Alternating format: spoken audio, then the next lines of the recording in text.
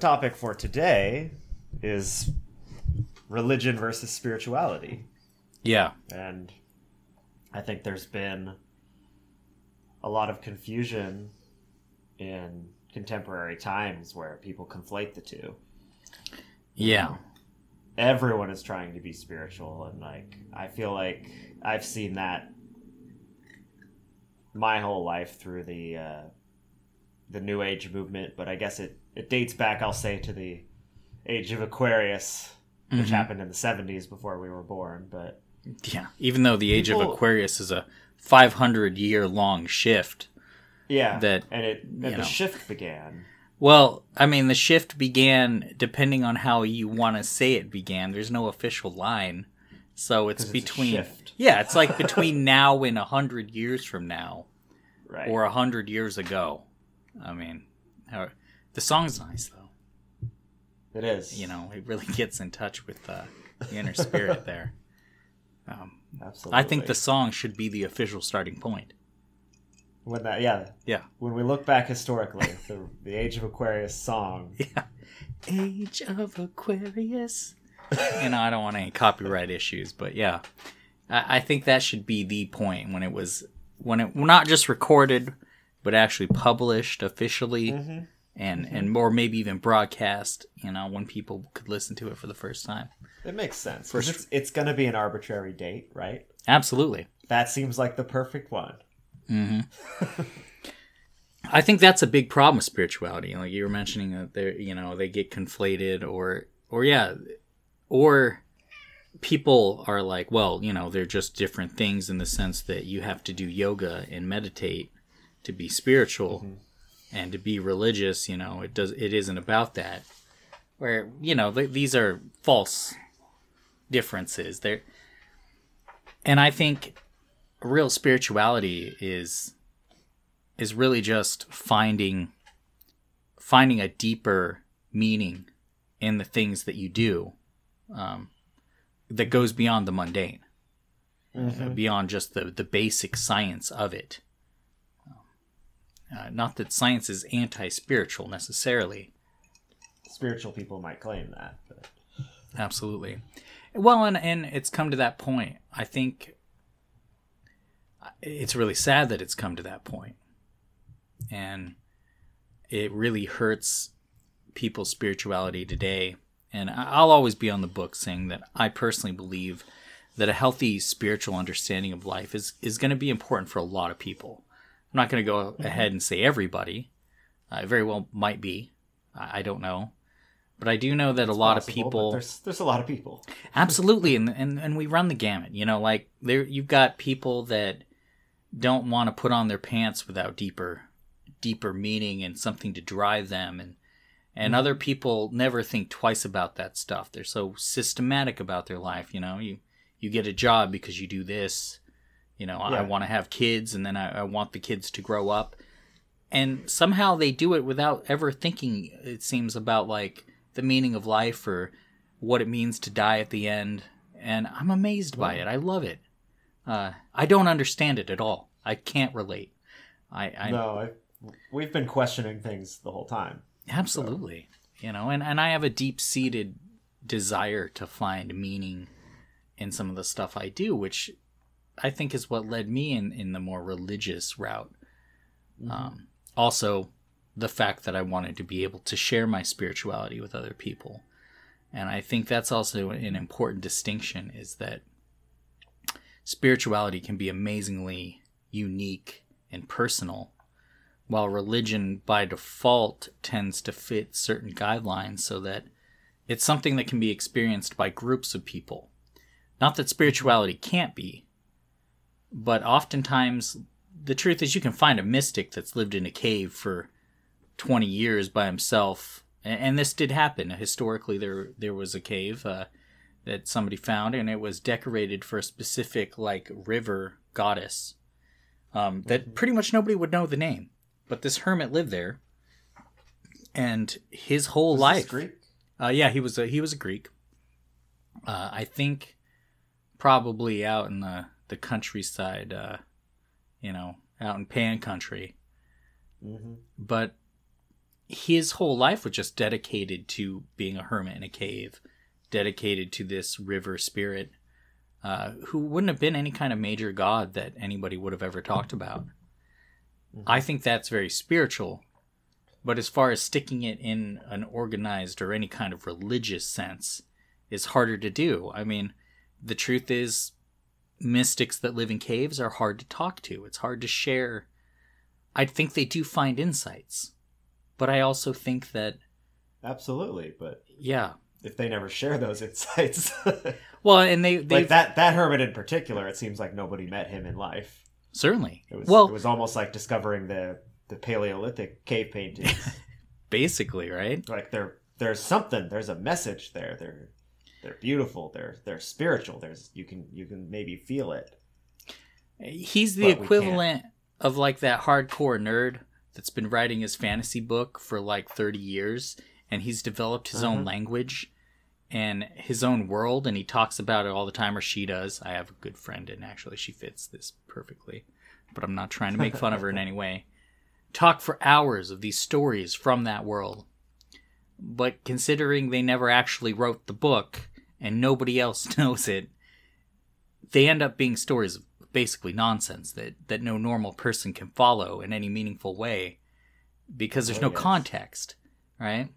And that's... I mean, I was developing a world like that for much of like my teenage years. Like, I always had thought of,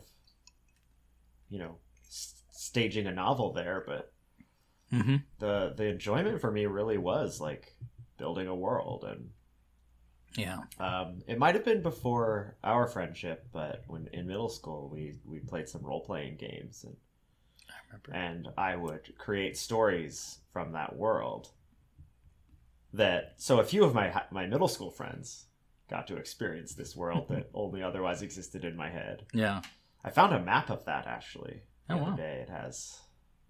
It integrated stuff from the mud that we used to play, as well as the stories that I wrote, and so I understand that, and like there was detail there, and there was also like areas where I'd named something and I was like going to return to it, and I was going to build the culture for this other country. And anyway, that's a tangent, but absolutely, but it gets a point across, and that mystics who go off on spirituality by themselves find amazing things, and they move forward in their spiritual practice. But the difference is they can't talk to anybody about it. They have trouble sharing any of these ideas that they've journeyed deep into themselves and brought back, because they're not speaking the same language as anybody else. Nobody has any context for what they're saying.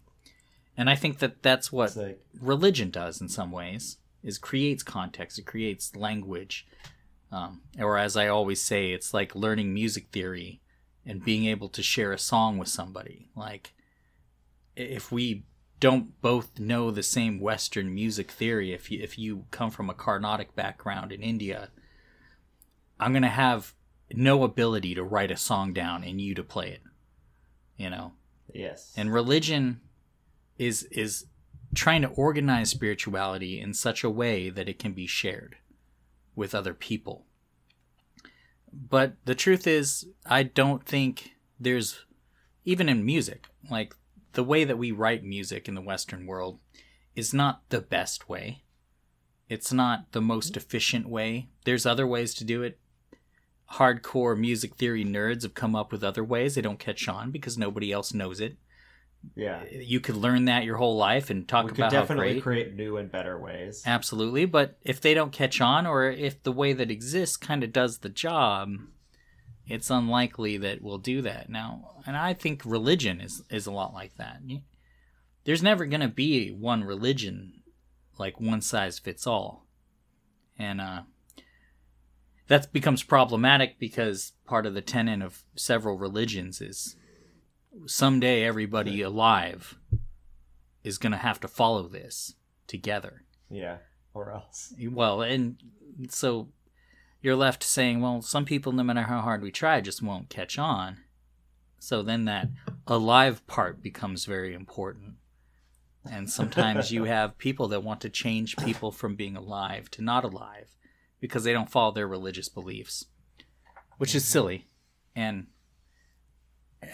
just nonsensical in a lot of ways. I mean, I guess it makes a certain kind of insane sense, but it's hard because it would make sense if you believed deeply at your core that it made sense that either you save someone by bringing them into the fold, or you save them by stopping them from holding back progress or something. I don't know. It is, I mean, religion can be a dangerous thing. Like, no one can argue with that. And I guess that's why we want to explore this. Absolutely. But I was thinking, we jumped right in. This is an interesting topic, but I feel like we might want to step back and like define what is spirituality, what is religion, and maybe even what is mysticism. Because absolutely, not a lot of people come from that background. Because they're all, we said in the beginning, people conflate them, but they are related. At one point in my life, I probably would have said that I'm spiritual but not religious. And there are plenty of people who are religious, not spiritual. They follow the letter of the law. Absolutely. They attend the church or temple. They follow the religious rules, but they don't. To me, I would say, I didn't look this up, so I don't know if a dictionary definition would necessarily help, but to me, spirituality is feeling that oneness, that biophilia, that connection with the world. And I think it's possible to achieve to have spiritual practice without religion, and it's one of the things we're sort of trying to develop.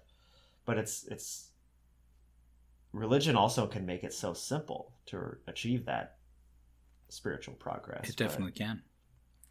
But what is spiritual, or what does religion do differently than spirituality? I would ask.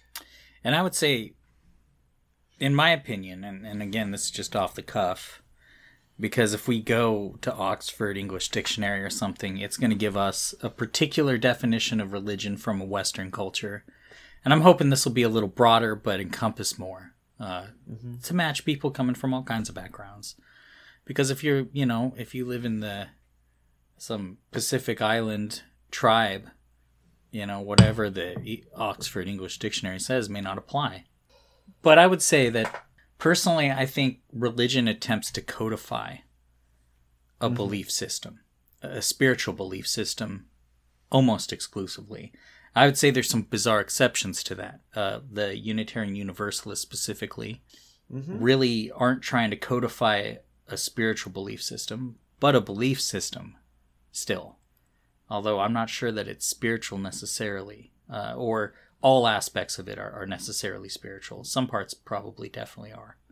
Right, in the Unitarian, and also to be differentiated from classical Unitarianism, which is more of a Christian doctrine, but a liberal one. But Unitarian Universalist it's almost like a pan-religious movement. Certainly. And I think very humanist. The few events I've attended, it's like, maybe we'll talk about Buddhism today. Maybe we'll talk about Islam. Maybe we'll have a Christian sermon, or we'll do a meditation. And it is very interesting because I feel like, and I admit, I had some experience with Unitarians when I was younger, but never joined, and it's been years. But they seem to be very community focused, like community first, spirituality and religion second. So they welcome everyone into the fold. It's very admirable. Yeah, the Reverend Bickle, I think his name is, up here in Bellingham. He does a good job, and I've talked to him and been at some events that he's done or ones that we both spoke at. Great man. I love hearing, the Unitarian take on spirituality in general, or interfaith stuff. I think they're really strong on, as you would expect. I mean, they spend most of their time educating themselves on other spiritual practices and spiritual beliefs, trying, I think, to find the wisdom in each one. But yeah, I think that's the number one thing, because not all religions have deities in them. Not all religions are something that holds any recognition to any other religion, particularly. You know, like if you're a Those Taoist sort of or religious something. isolates. Yeah. If you're a Taoist, like if you were raised Catholic or something, you would have a hard time recognizing some of the things that they do as being spiritual. I've noticed this in some comparative studies classes I've taken on religion, or even just basic Eastern religion classes, where you try and come up with a handful of, well, what are the core things you want to know about each religion? And even then, in small parts of the world, you find ones that are just so off the cuff they don't fit. It's hard to tell if they even think about, like, what happens when you die, for instance. So it's pretty interesting. But I think codifying a spiritual belief system is pretty key, because the only way a religion works is if there's more than one follower. Right. Yeah. Your spiritual practice it's your own. Mm-hmm.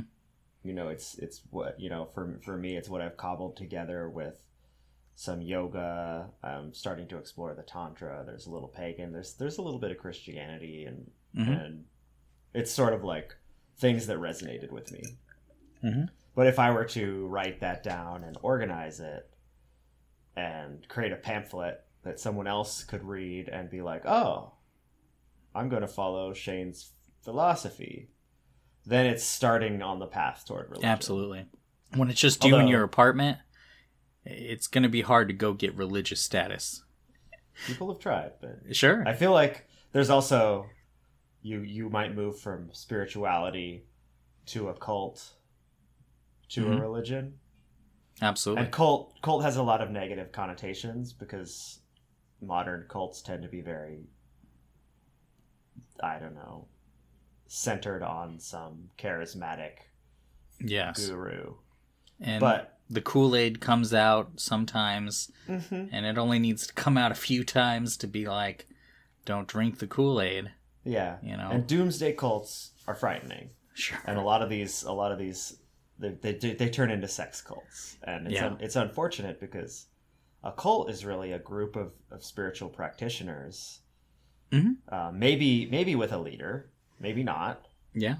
Who are getting together and, you know, figuring out what this practice means, you know, how building it from a spiritual practice into something with a legacy. And in my humble opinion, a religion is just a successful cult. A cult that expanded and has lasting power. Yeah, especially if you're going by, you know, a more academic definition. I think that's right on. If you're going by like a mainstream, what's a cult and what isn't, definitely there's groups out there that are, you know, they have categories for this, behaviors to look out for. If your leader is telling you not to contact your family, if they're not in the cult, you know, you're probably in a cult. Right. And little things like that. If it's isolating yourself. And that's that cult of personality. And I feel like, you know, and there likely is a clear delineation between just a cult being like an experimental religion and a cult of personality, or a sex cult, or a doomsday cult. But in academia, you know, when they're talking about people that worship, say, the goddess Isis in Rome, like in the, you know, the golden ass or something, right? That was the cult of Isis. And just meaning a group of religious practitioners with a codified belief system focused around the goddess Isis. Maybe they had leaders, maybe they didn't, maybe they had a council, you know.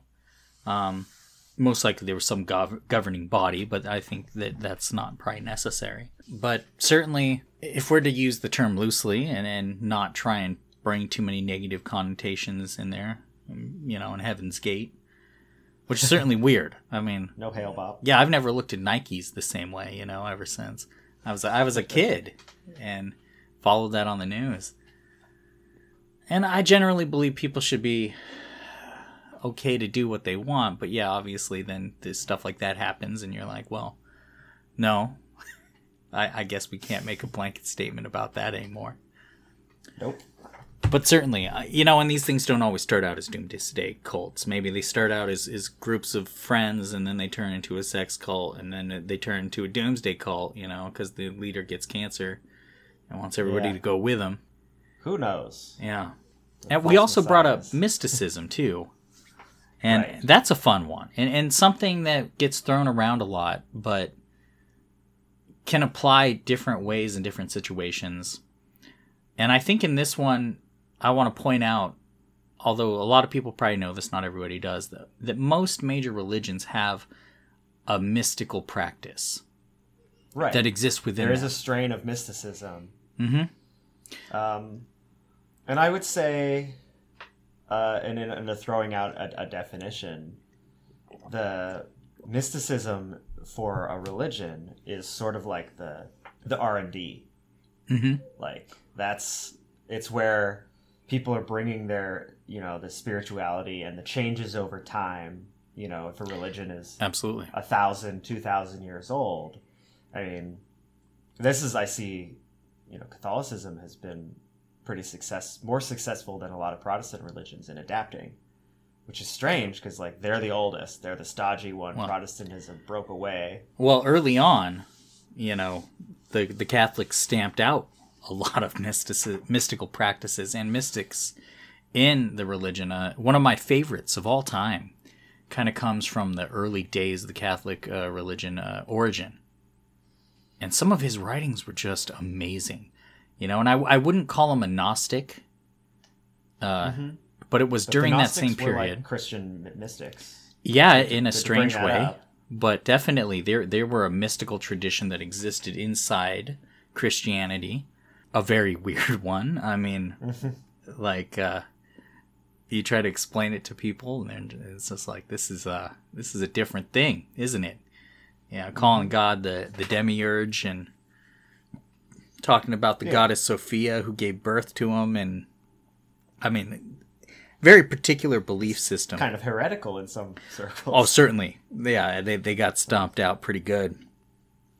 And what exists, you can't always trust because, again, the winners often write history. And so although, oddly enough, when we found like the Nag Hammadi codexes or something about Gnostics, they kind of verified what the people that were fighting against Gnosticism actually said. It's like, no, I guess they really did believe that. Everybody just thought that guy was a jerk.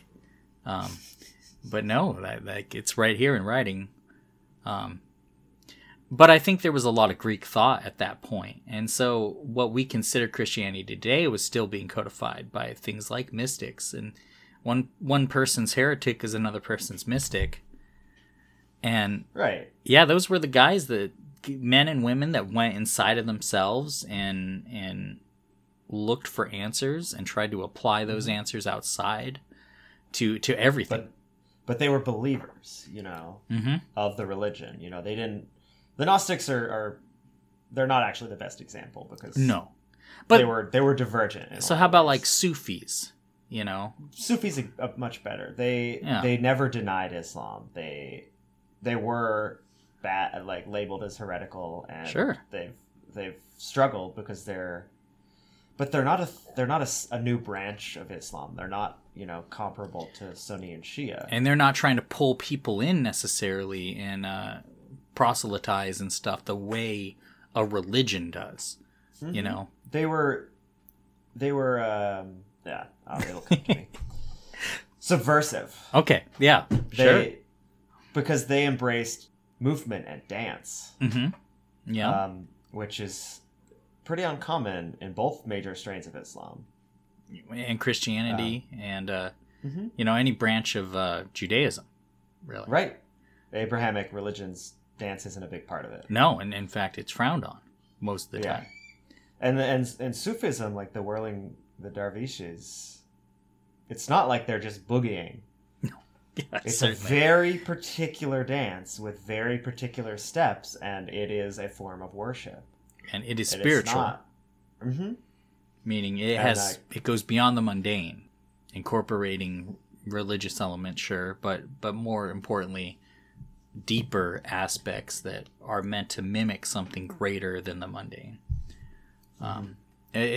For other Hebrew religions, like we'll talk about the Kabbalah, I'm sure, all the time, at least here and there. Of course, And that's a mystical tradition. That's the mystical tradition that first comes into my mind when I hear mystical tradition. Absolutely. And there's a reason, because there's Christian Kabbalists, there's Jewish Kabbalists, and if you're not one of those two, you can be a Hermetic Kabbalist, and pretty much independent of religion, if we're to be honest. I mean, you can come from any kind of background and be a Hermetic Kabbalist. So you've got three people practicing a mystical tradition from different religious backgrounds, or maybe, I hesitate to say, no religious background, you know.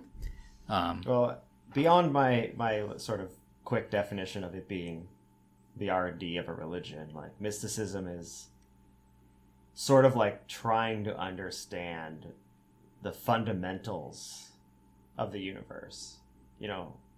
Like the tree of life it's supposed to be the way the universe functions, the way the universe thinks, and how things are created. And the tradition is like, and we've seen this as we've started to explore with Tantra as well.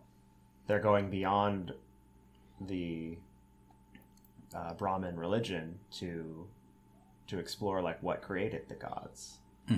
You know, what's the divine source of creation? How does creation function beyond the conscious level? Like, you know, God is, you know, it's not really embraced by Christianity, but it's embraced by me.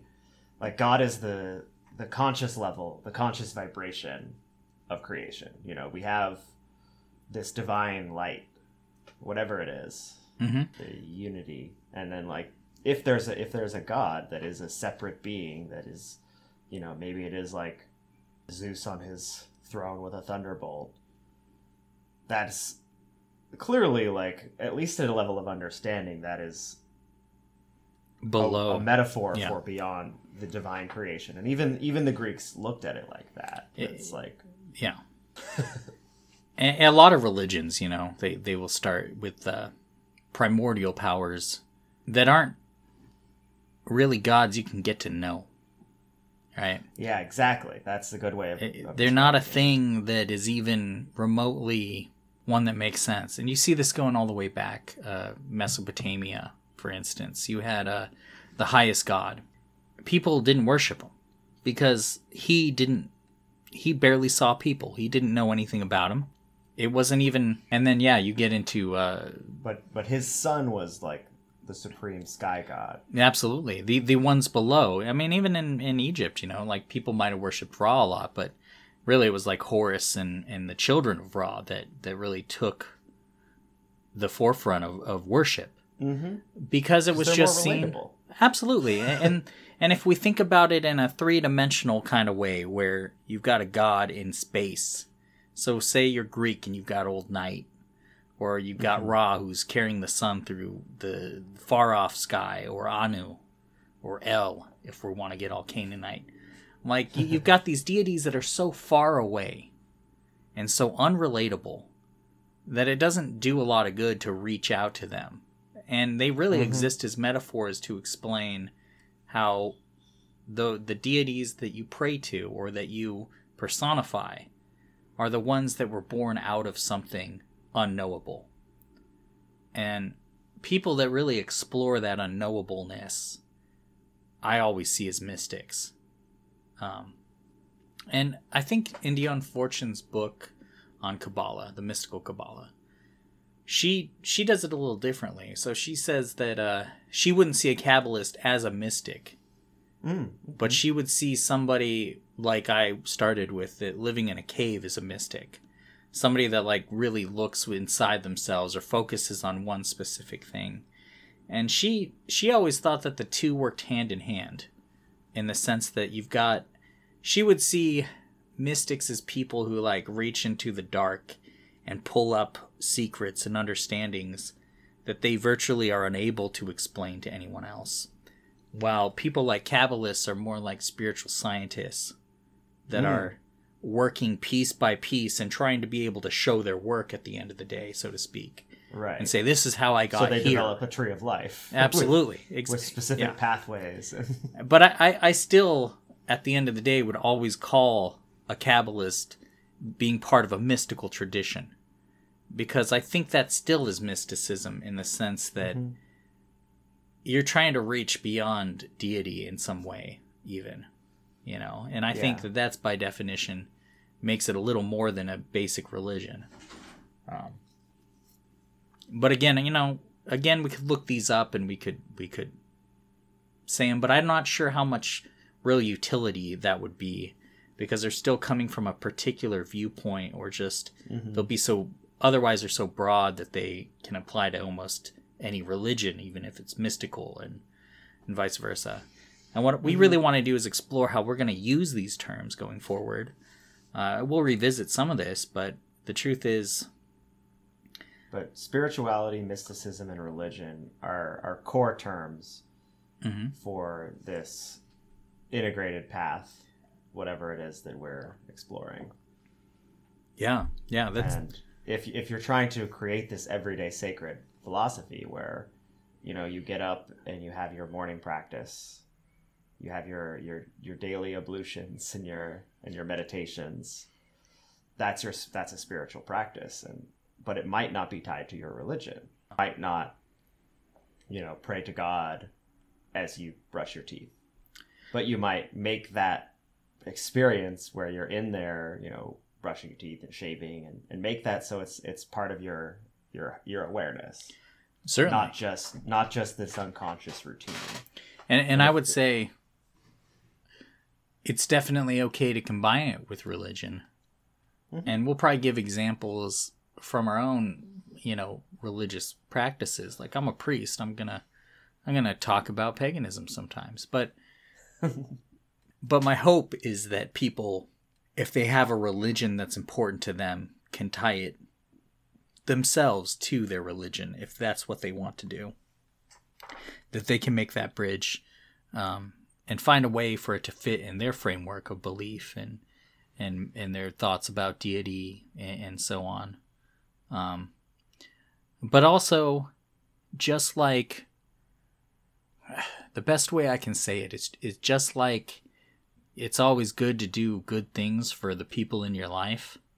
That includes doing something nice once in a while for you, because you're a person in your life. And I think when it comes to your spiritual practice, it shouldn't all just be for whatever god or gods that you have. Some of it should be for yourself, to spend time honoring yourself as a person and acknowledging the things that you've done, that you're proud of, that anybody should be proud of. Hopefully, I don't know. There's all kinds of people. Maybe that's part of what divides spirituality and religion. Religion is maybe more that worship and that gratitude for creation, however you define it, that miracle that created this world and that brought you into life. And spirituality might include that, but it also is like the self-care, like you said. Like, when I do my morning, my daily rites and my meditation, and when I sit in silence and just tune out for a minute, that's not me worshiping. That's me grounding and me taking a moment for myself that is not for my work and not for anyone else in my life, that is trying to build that fulfillment.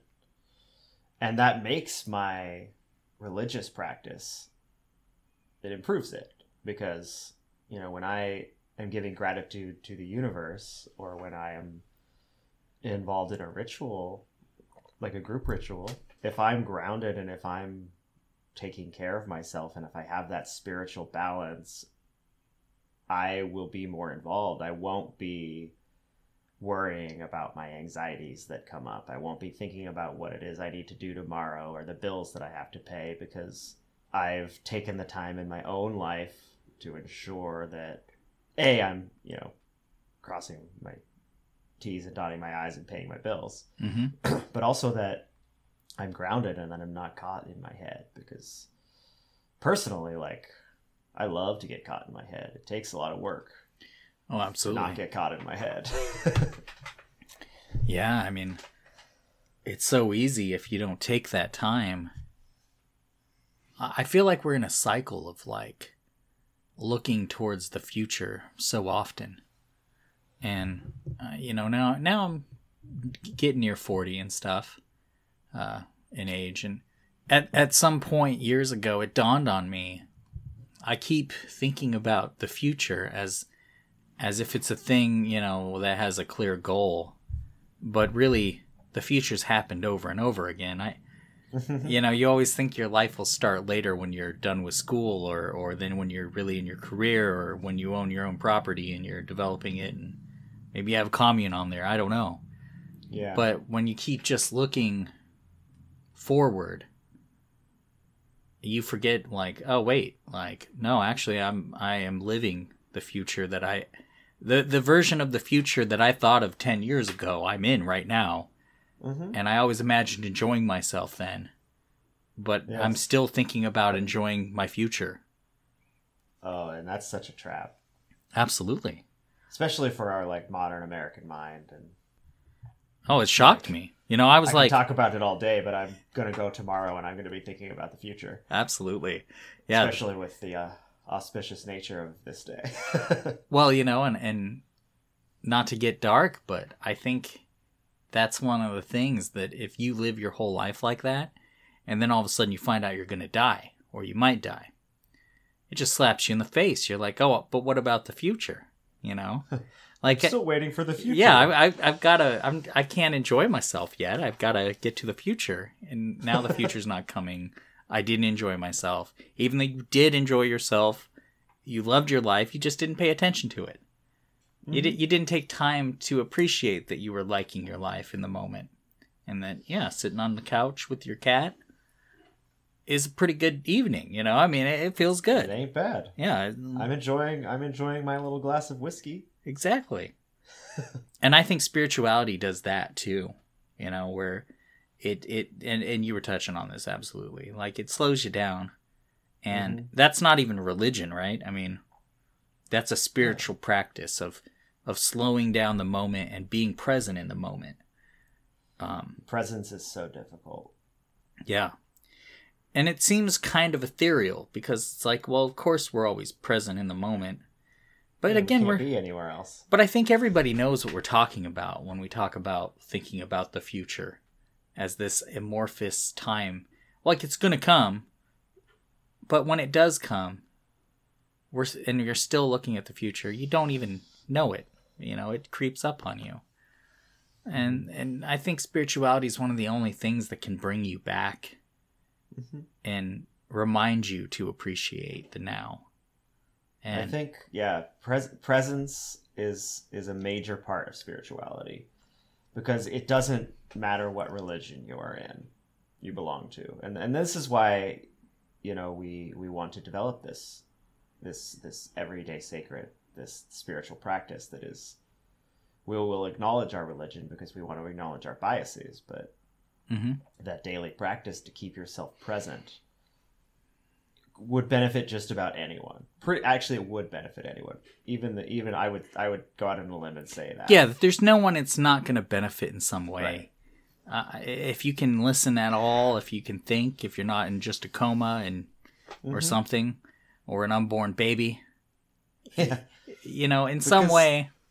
So, I mean, why don't we put some of the cards on the table here as much as we can and talk about what we do hope that this thing we want to do. This ongoing experiment. Absolutely. I mean, and we're trying to be the pioneers and explore it ourselves. And hopefully we'll get some listeners that want to give it a try. I mean, I would say right away, what I'm just hoping for is that we can come up with a spiritual practice that'll give people benefits, regardless of their religion, as you said. Or even if you, in the middle of your life, you change religion, or maybe you become an atheist or something. Right. And that can be devastating. Like, and I have, it's generally happens earlier in life, but it can happen later. I've had a number of friends who were raised heavily religious, they didn't question anything, and then sometime in their teen years or their early adult life, they lost their religion. Yeah. And like it's hard because I was essentially raised agnostic, to be perfectly honest. Mm-hmm. Like, we got religious around the holidays. But I think that's becoming more common. Certainly, it is. More people are being raised agnostic, and Mm-hmm. but that has its own problems, right? So if you're from a religious background, the bottom of the world can drop out. It's terrible. Exactly. If you're raised agnostic, though, you're never... I've met a lot of people that were just never sure what their spirituality was based on. You know, like it never Right. had a You can foundation drift to from the begin beginning. with. Yeah.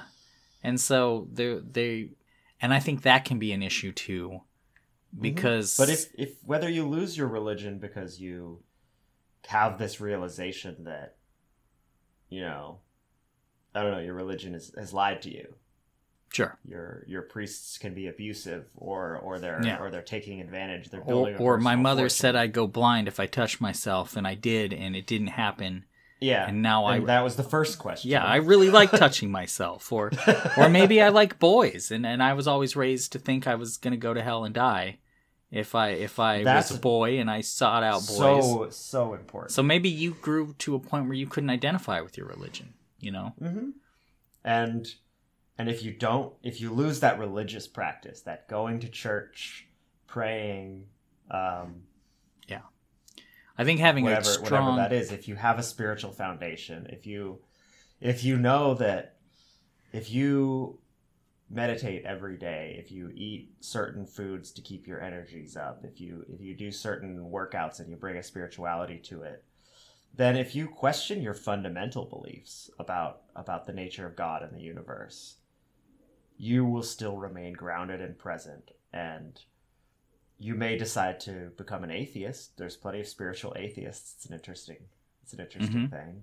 Or you may discover another religion. You may marry into a religion. Mm-hmm. It's very common.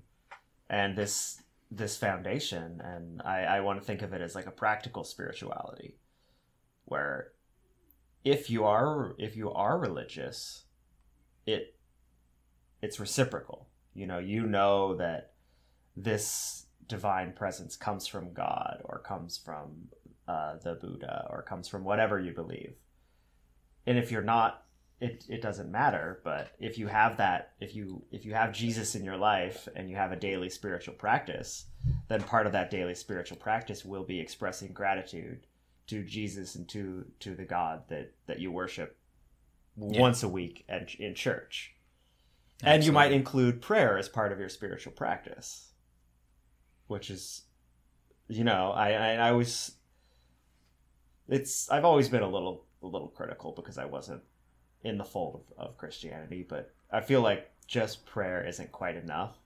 Sure. I think it's a wonderful practice, and I think more people, even outside of Christianity, would benefit from some form of that concentrated. It feels like a focused meditation. Can I ask you a personal question? Mm-hmm. Because I'm sure we'll do that from time to time. When was a time you remember praying? Doesn't have to be the last time. But when was, I mean, because my understanding of prayer was sort of limited to the idea of reaching out to God and asking for something. Sure. I mean, I have a very specific memory of, like, I believe my family, we were like locked out of our car, and I prayed because I was probably 8 or 9 years old. Mm-hmm. And like I sat down and I lowered my head into my hands and I prayed that we would figure something out, that like something would happen. And then a few minutes later we like found the keys where they'd fallen out of our pocket, but in the parking lot, like they were close. And I was like, oh, and I felt that rush of gratitude, and mm-hmm. I was like, I can't take credit for it, but the feeling was there, especially at that age. Of course. Where I'm like, I prayed for this and it happened. Yeah. Immediately. It's a good feeling. And it always stuck with me. Yeah, absolutely. I'm more religious, and so mm-hmm. it might not be a stretch to say that there's a certain amount of prayer every day. Although I'm pagan, And so what Christian people might consider prayer and what I might consider prayer might be a little different. So again, we just got to be careful with our definitions. You know, I'll talk crap about a lot of religions at the end of the day, but I really hope that no one's too turned off by any particular background here or anything. I really want people to be comfortable from any religious walk of life, because especially at this point in my life, you know, I identify more than ever, and I've got some good Christian friends and met some good priests and stuff that I've conversed with and talked to. But and my criticisms and problems with Christianity have always been not with Christianity itself, more with the organized body behind it in certain circumstances, and with those inside who I consider charlatans, which is a great title within Christianity that I think is underused. Sure. that are using Christianity to maintain power and for their personal benefit, you know, to live in a mansion and have a private helicopter, or to abuse children, or to flat out going on television and say God's going to kill me unless you donate a certain amount of money. I mean, that's happened more than once in the I've world seen of so much of that in my life, and that unfortunately taints my view of Christianity as a whole. But I also, like many of my family members, are Christian, and I have some good Christian friends, and they are some of the most loving, generous people that I know. Mm-hmm.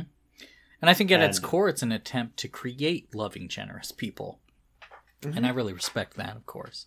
And it's more a criticism of power structures and of power maintaining itself, you know. Sure. Those in power will do anything they can to maintain their power.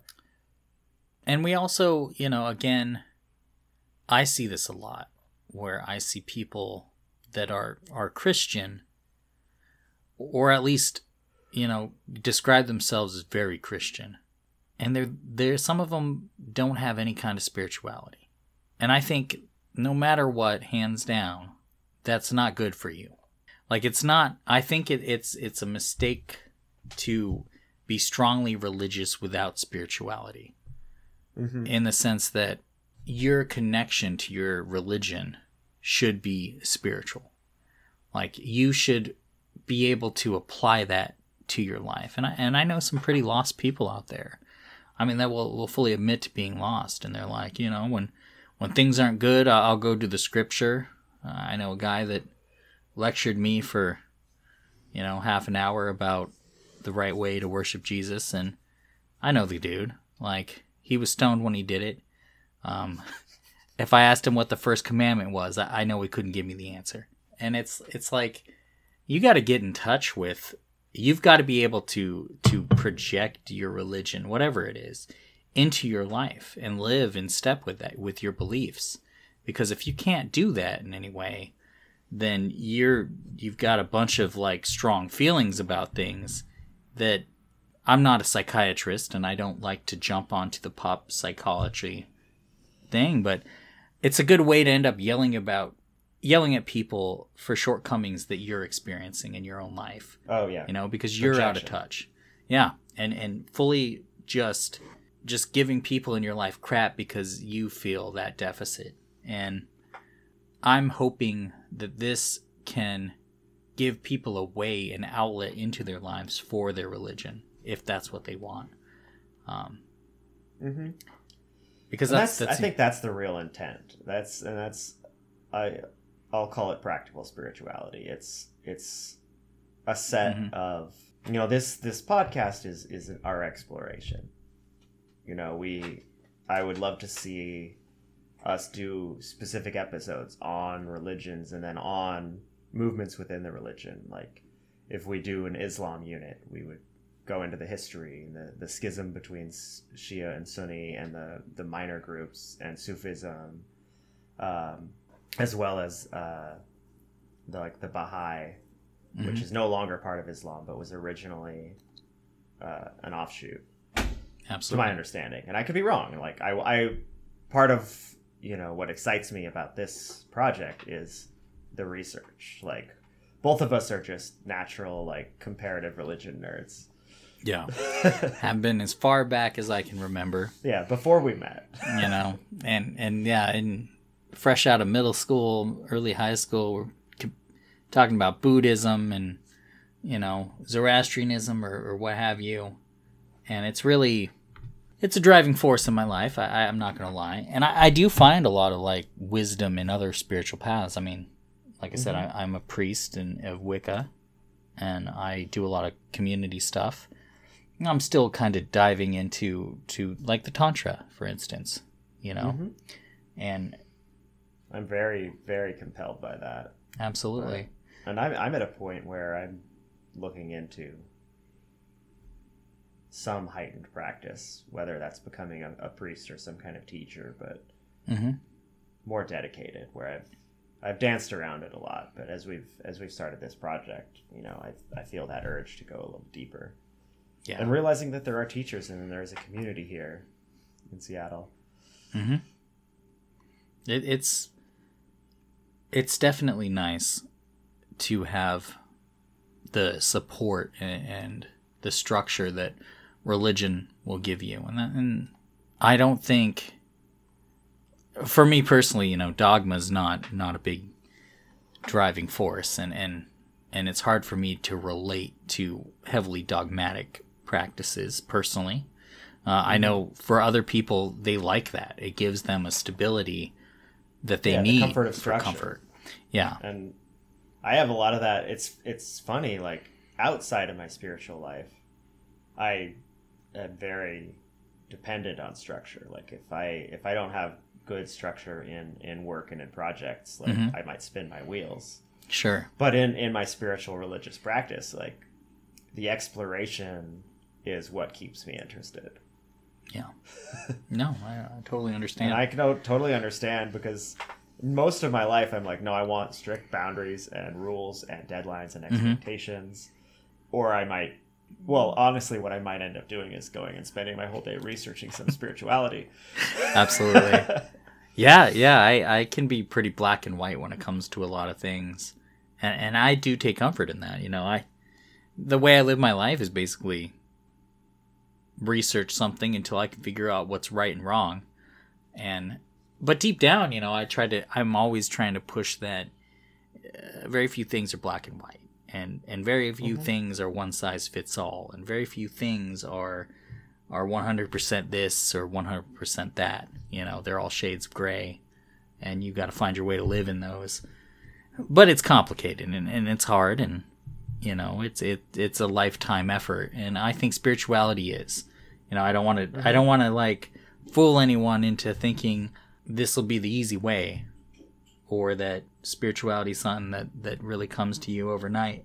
If you find yourself thinking you've mastered spirituality, especially a few months in, that's a clear sign to step back for a second and be like, whoa. I'm enjoying my successes, but I'm still just got my feet wet, and maybe this isn't as simple as it feels like it is right now. Good advice in a lot of situations, but it happens in spirituality. I mean, I can tell you that I've seen so many people that get into a new belief system or find a new way, or maybe make some breakthrough in their Kabbalistic practice, and all of a sudden it's like they've been immediately... Yeah, it's like I'm in touch with my holy guardian angel, and I can tell anybody how it is. You find them 2 years later, and they're back at square one. And I think that's important to keep in mind, is a certain amount of humility. And even though it might feel like you've got all the answers figured out, how many times has that honestly happened in all our lives? I always like to think, like look at a 19-year-old and they feel like they've got everything figured out, or a 17-year-old. I was on top of it when I was 17. Yeah, I knew exactly what I was going to do.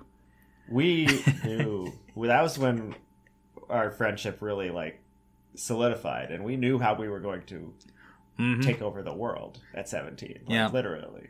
That's hilarious. Absolutely. You find somebody at 25 and they're like, man, there's a lot. I've got to get health insurance or something. Yeah. I don't even know how that works. I'm supposed to get a job. Where'd all this debt come from? Absolutely, yeah. I applied for this job today, and I need it because I need experience. But they told me I can't have it until I have more experience. Like, figure that out. Yeah, and that's only gotten worse. Exactly. That's called navigating real life. Yeah. And it always rears its ugly head. And it will in spirituality just like anything else. I mean, there'll be times where feel like you've got a firm handle on things, and then maybe you go through a divorce, or maybe something tragic happens in your life, and all of a sudden you feel like you don't have any idea what you're doing. Or you just eat something you're allergic to and feel sick. Sure. Absolutely. End up in bed for a week. Yeah, I just threw my neck out. Yeah. Possibly because of my daily rites. Who knows? Who could say? Yep. And that's the thing. Again, that's where this idea of the practice comes in. Doing practice something is the regularly. best word for it. Yeah. It is always a practice till the day you die. It's something that you do. It's not something that you sit on the couch and figure out. It's something that you physically do. You commit to. And you put the work in. And that's where you get benefits. Because, ideas come and go. And belief systems come and go. Some you carry with you forever. Some fall off and you don't even know when. And we do have epiphanies throughout our lives, And some of them are very profound. And some of them may change the course of your life forever. Some of them may be fleeting. They may not. They might feel like a grand spiritual experience. And a few weeks later, your perspective changes. And it always will. We're aging. Our relationships are changing. We still inhabit this physical body. So our spirituality cannot overcome that. I've got a whole, laundry list of flaws that I'm still working out. The problem is there's probably more I don't know about than do know about. It's like our understanding of the universe. The more we learn, the more we realize we don't know. Yeah. So as our knowledge expands, the gap in our knowledge expands twice as fast. Absolutely. So the shadow work never quite catches up, But that doesn't matter, because working forward it's worth it. Does get you further, slowly but surely. And it's our hope that this practice will do the same in people's lives, because I really think, again, when it gets down to it, I think almost anybody can benefit from a spiritual practice. Not everybody needs it, maybe, but there's probably some level of benefit to everyone, and that's really where we're going to go with a lot of this. We are building a spirituality. Yes. Regardless of your religion, and if you want to jump on the train and take a ride, then, it's free. You're getting what you paid for. Hopefully more. But if you want to support us... Absolutely. We'll figure that out eventually. Yeah, we'll have some answers further down the road. For now, this is just something that, honestly, I think we can both say we just feel called to do. Mm-hmm. We're doing it for ourselves, sure. But in this crazy time of division and uncertainty, I think everybody can use it. And it costs me very little to share this with other people. If they get anything out of it, it'll be worth it. And, I think spirituality and religion's given me a lot, and has a lot more I hope it can give. And I'm looking forward to that. We're seekers when it comes down to it. Yeah, we're just looking. We believe our audience is, our intended audience is seekers as well. We're never satisfied with ourselves. We're never satisfied with the answers we've found.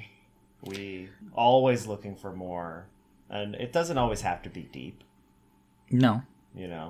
But if you've ever stayed up your life late into the night wondering what it all means, or you get that nagging feeling in the back of your mind that all this is somehow related, but you're not quite sure how. Yeah, how do you draw the lines? When you put up all your chalkboards and your whiteboards in your apartment, and you're drawing strings from one thing to the other, and you've got your pictures of Jesus and your pictures of Buddha and your pictures of a yogi, and you're like, how is it all? There's something there. I can feel it.